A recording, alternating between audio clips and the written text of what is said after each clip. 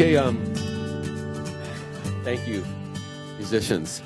Beautiful. Before we continue with the service, I want to tell you something.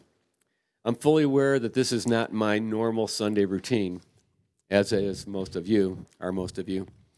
Today, by the grace of God, I'm a messenger. God has something to say to all of us, and for some reason, through Pastor Steve, he chose to use my voice as an instrument. What I have to say comes from the Word of God. Please don't listen to me. Listen to the words. Words are powerful. They come from someone's mouth and enter through your ears, or they come from a written page and enter through your eyes. They are conveyed to your mind. Your mind quickly transforms them into thoughts that you work into an impression that makes sense to you. Then you either apply that impression to your life or you refuse it, and it goes into the dustbin of your mind. The impression that you apply to your life goes from your mind to your heart, and there it resides. It takes root. As your heart pumps your blood through your body, all the impressions that you have applied to your life, those that reside in your heart, are in the blood coursing through your system. Your blood is your life. Your life continuously flows from your heart to your brain, to your arms and hands, and to your torso, to your legs, to your feet, and back through your heart.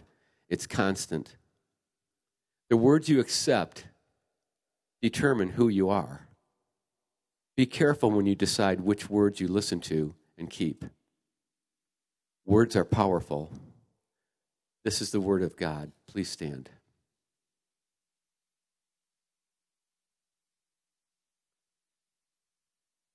This is a familiar verse. It's from John 3:16. For God so loved the world that he gave his only begotten Son, that whoever believes in him should not perish, but have everlasting life. You may be seated.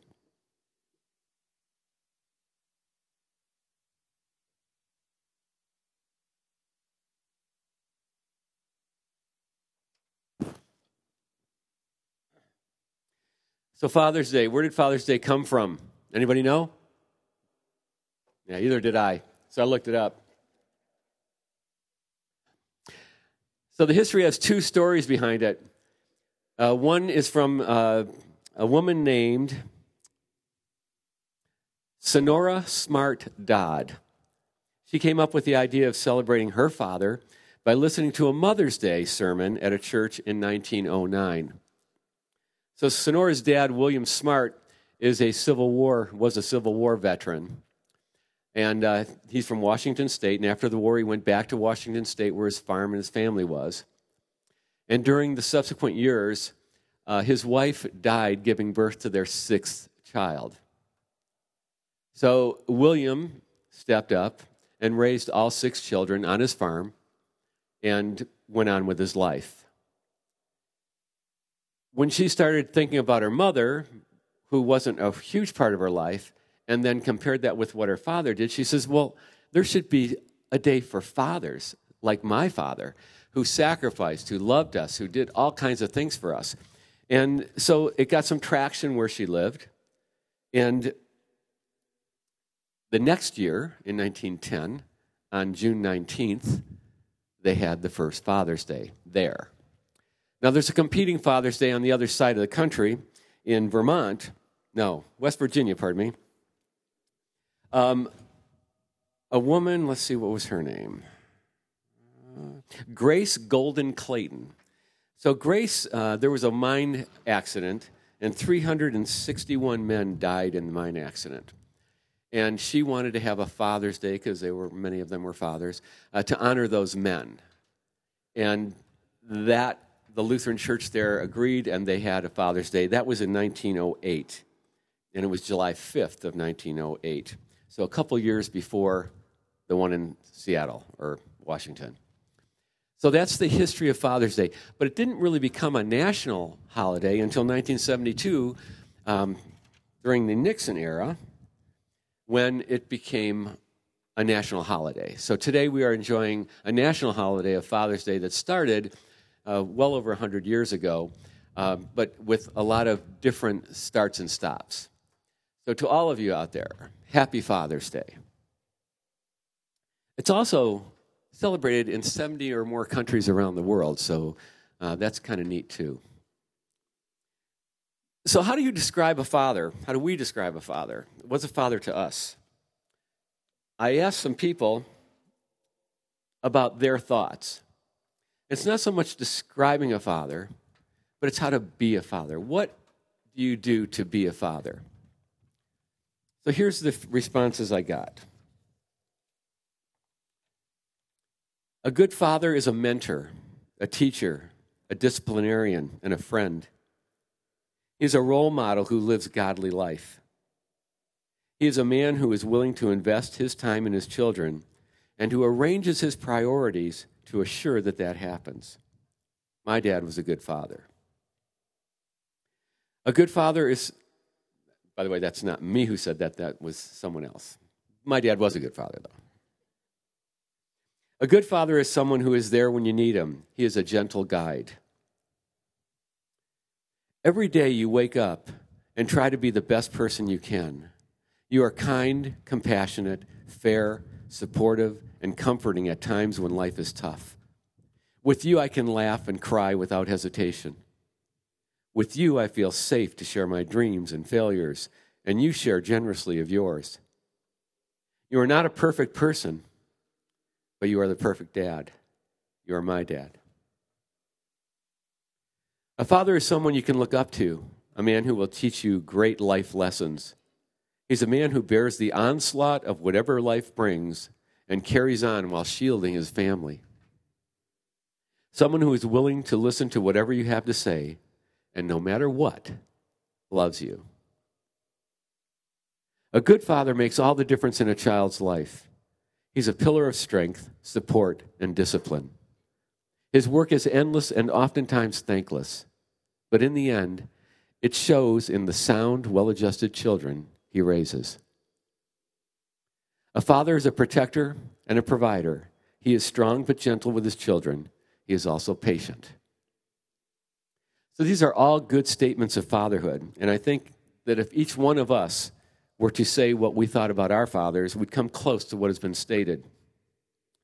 But from these phrases, I'd like to focus on two. The first is a man who will teach you great life lessons.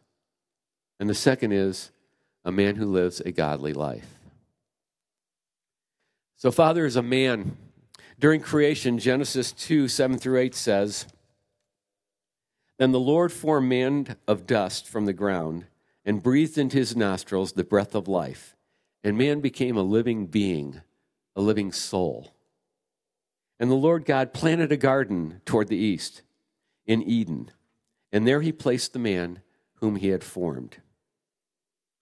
So God formed man from the dust and breathed life into his nostrils. The Lord planted a garden full of life-sustaining vegetation and placed the man in it. And once the man was there,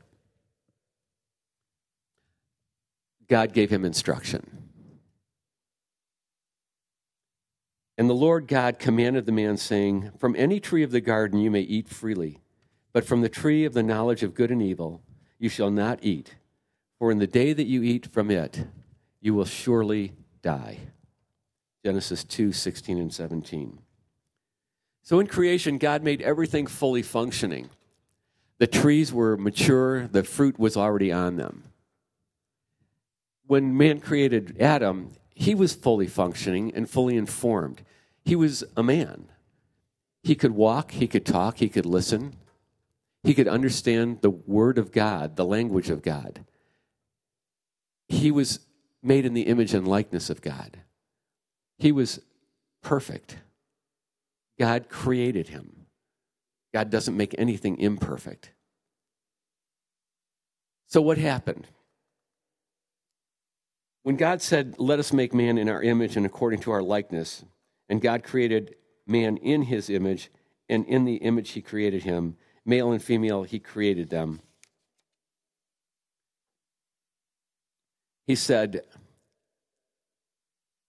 to our forefather Adam, In the day that you eat from it, you shall die.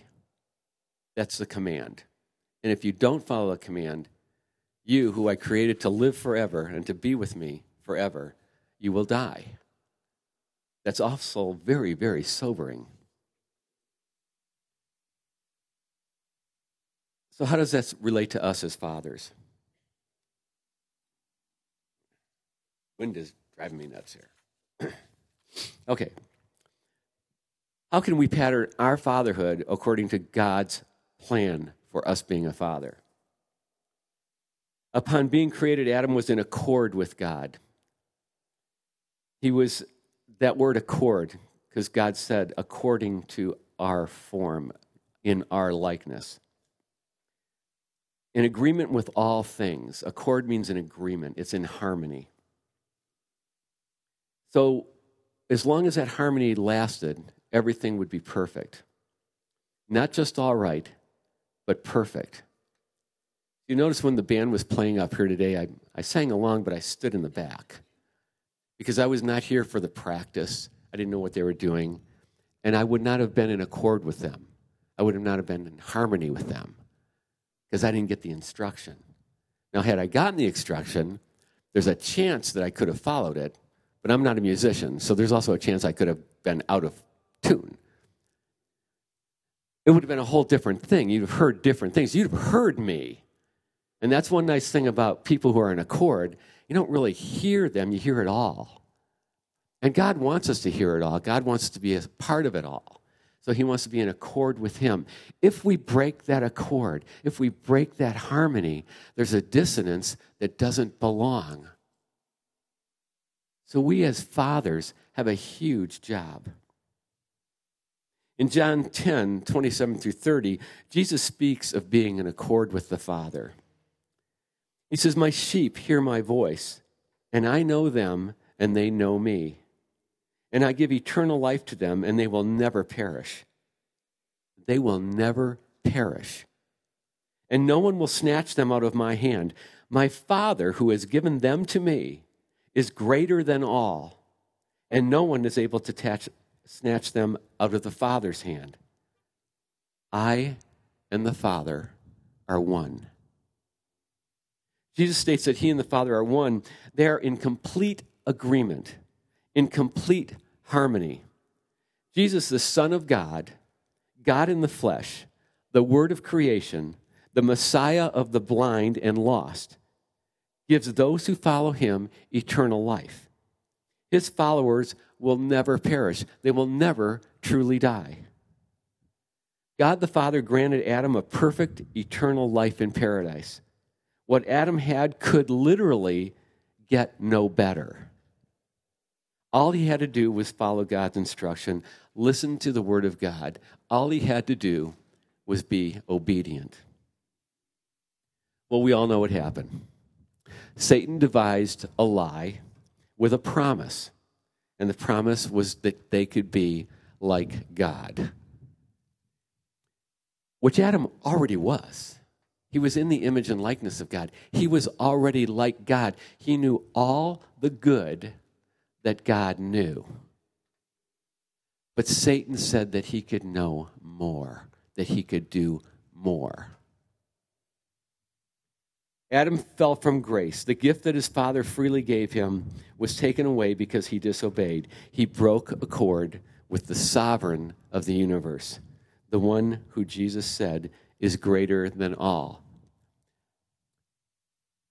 I don't think we take that phrase, sovereign of the universe, seriously enough, or we don't keep it in our forefront enough. God is the sovereign of the universe. A sovereign makes a decision that cannot be broken.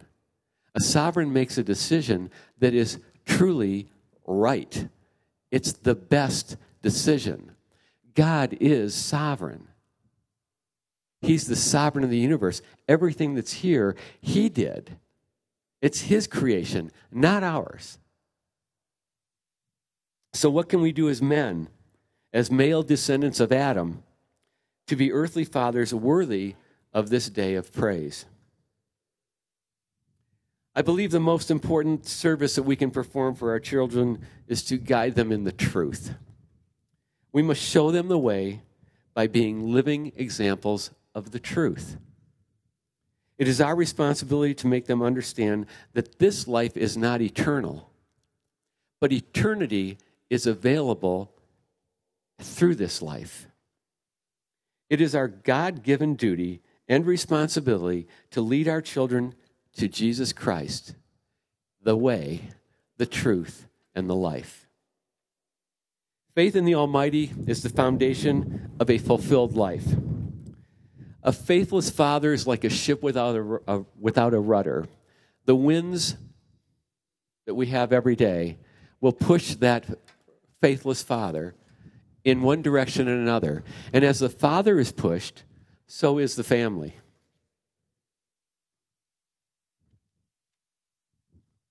Without acknowledging the love of God, a father cannot show true love to his wife. And without true love between the husband and wife, the children cannot feel the love that God wills for the family he created. A father should be in accord with God, and his wife should be in accord with him. They need to be unified. So the first step to being a good earthly father is to humble yourself before your heavenly Father, to seek guidance from your real Father who loves you with an unending, unfathomable love. Seek the relationship with that Father, seek the relationship that Father wills between you and him in this life. So the first step is for you as a father to go before your Father. Humble yourself before him. Acknowledge he's sovereign. Acknowledge that he is your Father. You are created because he created you. He created all of us. The second step to being a good earthly father is to share the love relationship you're developing with your Lord God, your Father, with your wife. In Ephesians 5:25, Paul writes, "Husbands, love your wives, just as Christ also loved the church and gave himself up for her, so that he might sanctify her, having cleansed her by the washing of water with the word, that he might present himself to the church in all her glory." That he might present him to himself, the church in all her glory, having no spot or wrinkle or any such thing, but that she would be holy and blameless. So husbands ought to love their own wives as their own bodies. He who loves his own wife loves himself. For no one ever hated his own flesh, but nourishes and cherishes it, just as Christ does the church, because we are members of his body. So the design of God is to be unified in love and faith with your wife. As fathers, we start with that person who will bear our children. Together, you start a family. Paul says to love your wives just as Christ loved the church and gave himself up for her. Jesus gave up heaven to come to earth for us, for our salvation. He paid the ultimate price. He was steadfast in his love for us. To be good earthly fathers, we are to be steadfast in our love for our wives, sacrificially, selflessly, in prayer before the Lord, in all things. Not just praying for her, but praying with her. The third step to being a good earthly father is to be faithful. The third step is also be fruitful and multiply according to God's will in our lives. Genesis 1:28 says, God blessed them, and God said to them, "Be fruitful and multiply and fill the earth and subdue it." That is the first command God gave to the people he created in his image and his likeness. His desire is for the world to be filled with people who reflect him. God has never changed his will for man. He always wanted us to be fruitful and multiply. We can come up with any excuse we want to go against God's will, to sidestep that first command, but that does not change God's will. God's will doesn't change. Believers, followers of God, the faithful, are the very people God wants to be fruitful and multiply and fill the earth. Believers, people who reflect who God is, those made in God's image and likeness, and turn toward the Lord, repent. Those are the people who follow Christ. Those are the people God most wants to be fruitful and multiply. You know, we say 2.3 children is good. I never saw anybody with 2.3. That's what we say. What does God say? God says, be fruitful and multiply. But didn't he say, well, things are really expensive. You know, I can't afford more than one child. In fact, it took us 10 years to save for the first child. What? God, that's nowhere in the Bible. Nowhere in the Bible to say you got to save $10,000 or have the college education all put aside before you have your children. God just says be fruitful and multiply. But see, there's a caveat. You have to start out in accord with God. Once you break that accord and you start listening to other words, and you take those words and you form the impression and you put those words in your heart, those are the words that start coursing through your body. Those are the words you start believing. You start believing what the world says. The world says, don't have so many children. If you don't have children, which I know a lot of people who don't, you really, truly don't know what you're missing. Because when you see other people's children, we just got back from 5 days with our grandchildren, who I love and adore. But when we're out with those kids, a lot of other people don't love and adore them. And you can tell the people who don't have kids, well, if that's what it's like, we're never having kids. But see, they don't see the rest of it.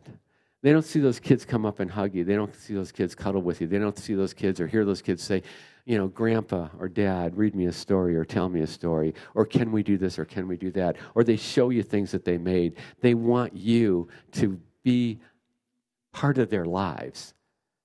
But they're all young. They're kids and they act like kids. And as adults, we forget how to act like kids and we forget what a challenge that is. But God says, have kids. He wants us to have kids. He wants to have lots of kids. God will decide when you've had enough. My mom had 2 children, my brother and I. He's a year older. Then she had 3 miscarriages. And she was devastated after every one of them. And then she went to do a novena. And don't ask me what that is, but it's a Catholic thing. But I think it takes a week. And she did the novena, asking God to please give her more children. And lo and behold, I got a little baby sister when I was 12 years old. And then 2 years later, I got a little baby brother. My mother went and did another novena. And she says, God, I think that's enough. And she stopped having children. It was God made those decisions.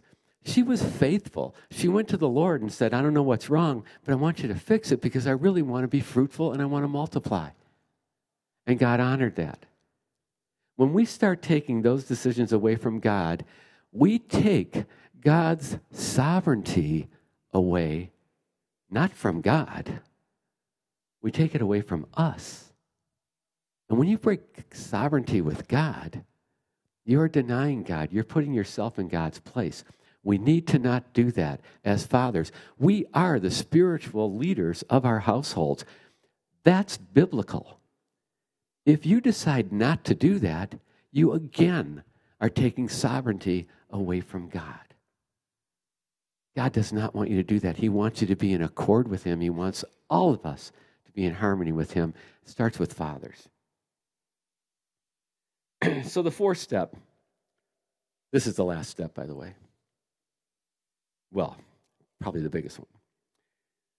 The 4th step that leads to being a good earthly father concerns actively loving your children, the children with whom God has blessed you. In the book of Luke, we witness a portion of an earthly father's active love as he speaks to his older son after his younger son, the prodigal son, who lavishly spent his inheritance freely and recklessly, wastefully and extravagantly, has left his life of sin to come back home. So Luke 15:31-32 says, "And the father said to him, the oldest son, 'Son, you have always been with me, and all that is mine is yours. But we had to celebrate and rejoice, for this brother of yours was dead and has begun to live. He was lost and has been found.'" So we recall that the younger son, don't know how old he was when it happened, but he was the younger son. He had his own ideas about life. The father, his dad, had a plan for him. I think all fathers have plans for their children. But he had his own ideas. And he says, "Dad, I want you to give me my inheritance. I got some things on my mind. I want to try them out." I can picture his dad, the Bible doesn't say this, but I can picture his dad saying, "Wait a minute, you're really not old enough yet. You don't have enough life experience. You're not responsible. This is not a good idea." But as children do, "Oh, come on, please, Dad, please, come on. You don't do anything for me, second child, right? My older brother gets everything. Just let me have this." So the father acquiesced. He gave in. And he gave his son the inheritance. And soon the son, put on all his good clothes, loaded up the camel, and took off to make his own way in the world. And as young sons often do, he found a place where he could have a good time. He started spending, having a party. Everybody liked him. Good time Charlie. Fell into sin deeper and deeper until he ran out of money. When he ran out of his inheritance, it just so happened that there was a famine in that part of the world, so everything was tough. He didn't have anything to eat. He hired himself out, enslaved himself to someone who had him feed the hogs, feed the swine. So there, this guy who had everything except for patience and good sense was out feeding swine and longed for the pods that the swine were eating because he was so hungry. His clothes were in tatters. He didn't have any place to go, any place to sleep except outside, under a tree, whatever. He was ragged. He was filthy. And it occurred to him that the servants in his father's house had way more than he had. And he decided that I need to tell my father that I've sinned against him and against God. I need to return there. At least there, I will have something to eat and a place to sleep. It's interesting, as he comes back home, makes his way back home, the Bible said, and the father recognized him from far off. I don't know how far off that was, but, sometimes you can see someone who and you've known that person for a long time, and that person can be a couple hundred yards away. You can't see the features of his face or anything, but you see how that person walks, the gait or something, and you know for a fact that's Fred. You know who it is. But picture this kid. He's been gone. He's lost everything. He's been, eating whatever he can pick off the ground. His clothes are all tattered. He hasn't been getting nutrition. He hasn't cut his hair. He hasn't washed. He's probably bent over because of the heavy load he's carrying in his life, not physically, but emotionally.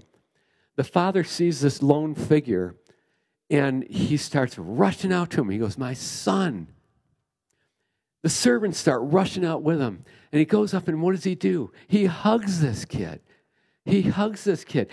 He says, "I'm so glad you're back." And the son says, "Father, I have sinned against you and against God. I'm not worthy to be your son." And does the father say the Jewish equivalent of "I told you so"? No. No, he says, "Bring out the robe, bring out the ring, kill the fattened calf. We're going to celebrate. My son, who was dead, lives. Who was lost has been found." This is a father who loves his son, who forgives his son, The older brother, however, didn't have the same viewpoint. He had a problem with this. You never killed the fattened calf for me. Well, you were never dead. You were never lost. Everything I have is for you. My gosh, don't be jealous of your brother.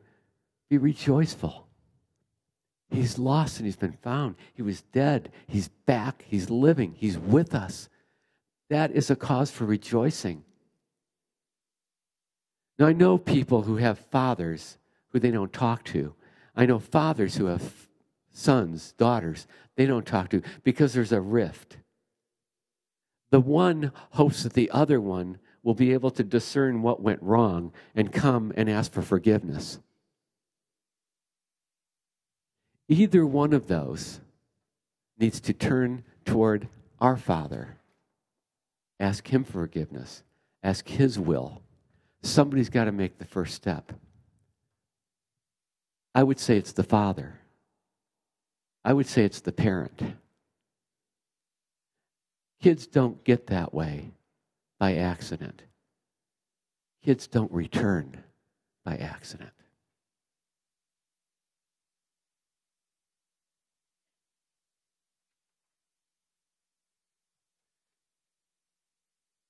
So, the Bible teaches us the value of discipline. Sometimes biblically based discipline seems harsh to us today. But when I look around at the discipline being meted out by the world on those sons and daughters who lack the discipline of a loving father, my heart literally breaks. I believe that being blind to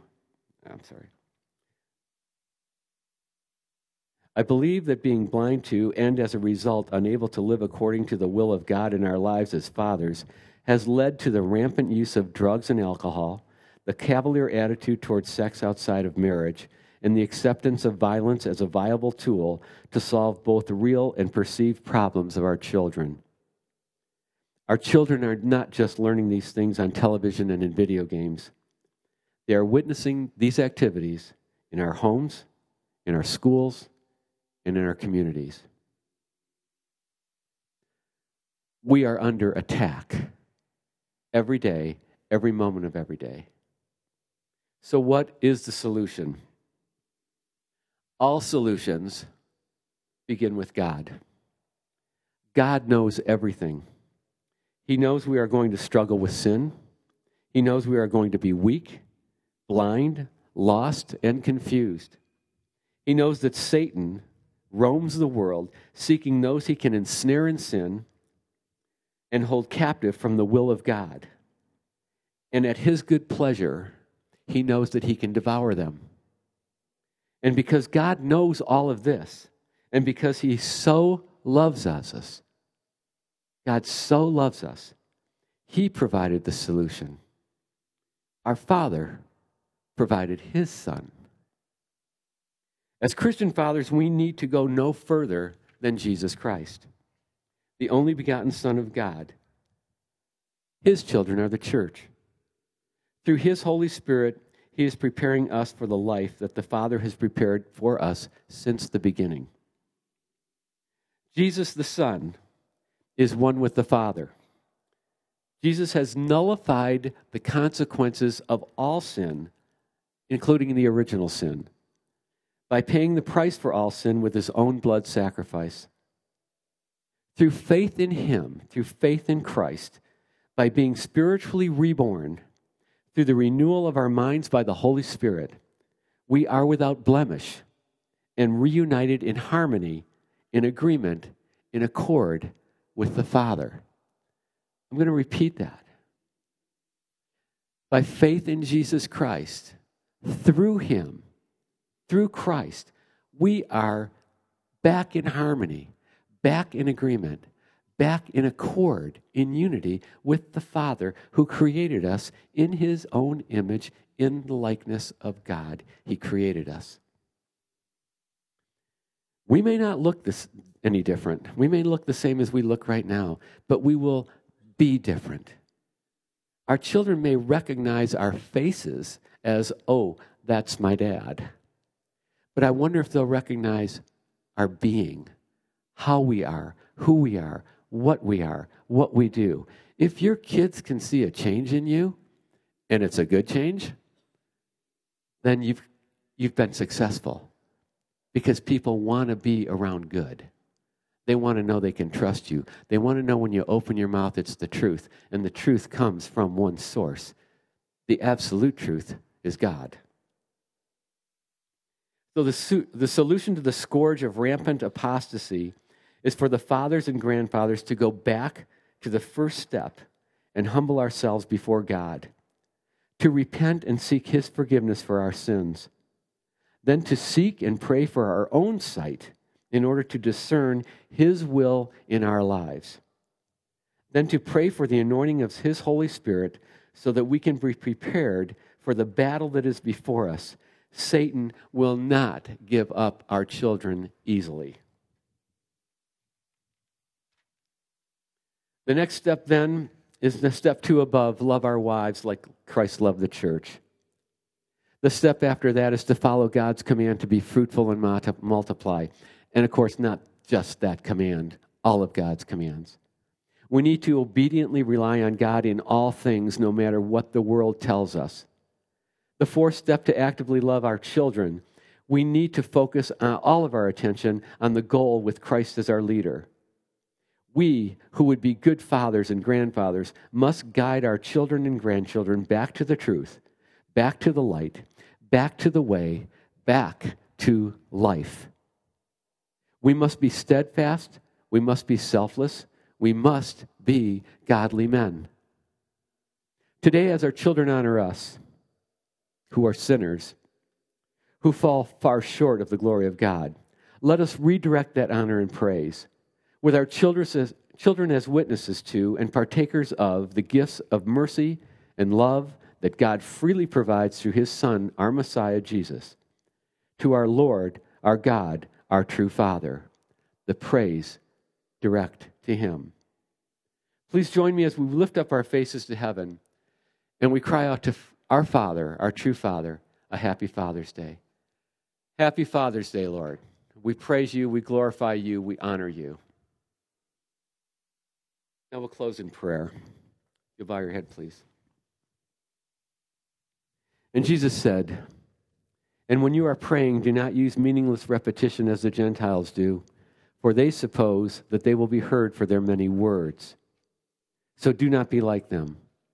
For your Father knows what you need before you ask Him. Pray then in this way, Our Father." Yes, Lord, we acknowledge that You are our Father, the God of the universe, the sovereign. You are our Father, and we acknowledge that. Who art in heaven. Lord, You're in heaven, and yet You're with us. You're beyond the veil. We long for a glimpse. We long for the peace and the unity and the order of heaven. We know that You have all that in heaven. You're our Father. Hallowed be Thy name. Holy be the very name of You, Lord. We should always speak that in awe, in reverence. And whenever we speak it, we should be going before You, Lord. Thy kingdom come. Lord, we pray that Your kingdom comes here, not the kingdoms that we make. They're flawed, they're sinful, they're really ruled by Satan.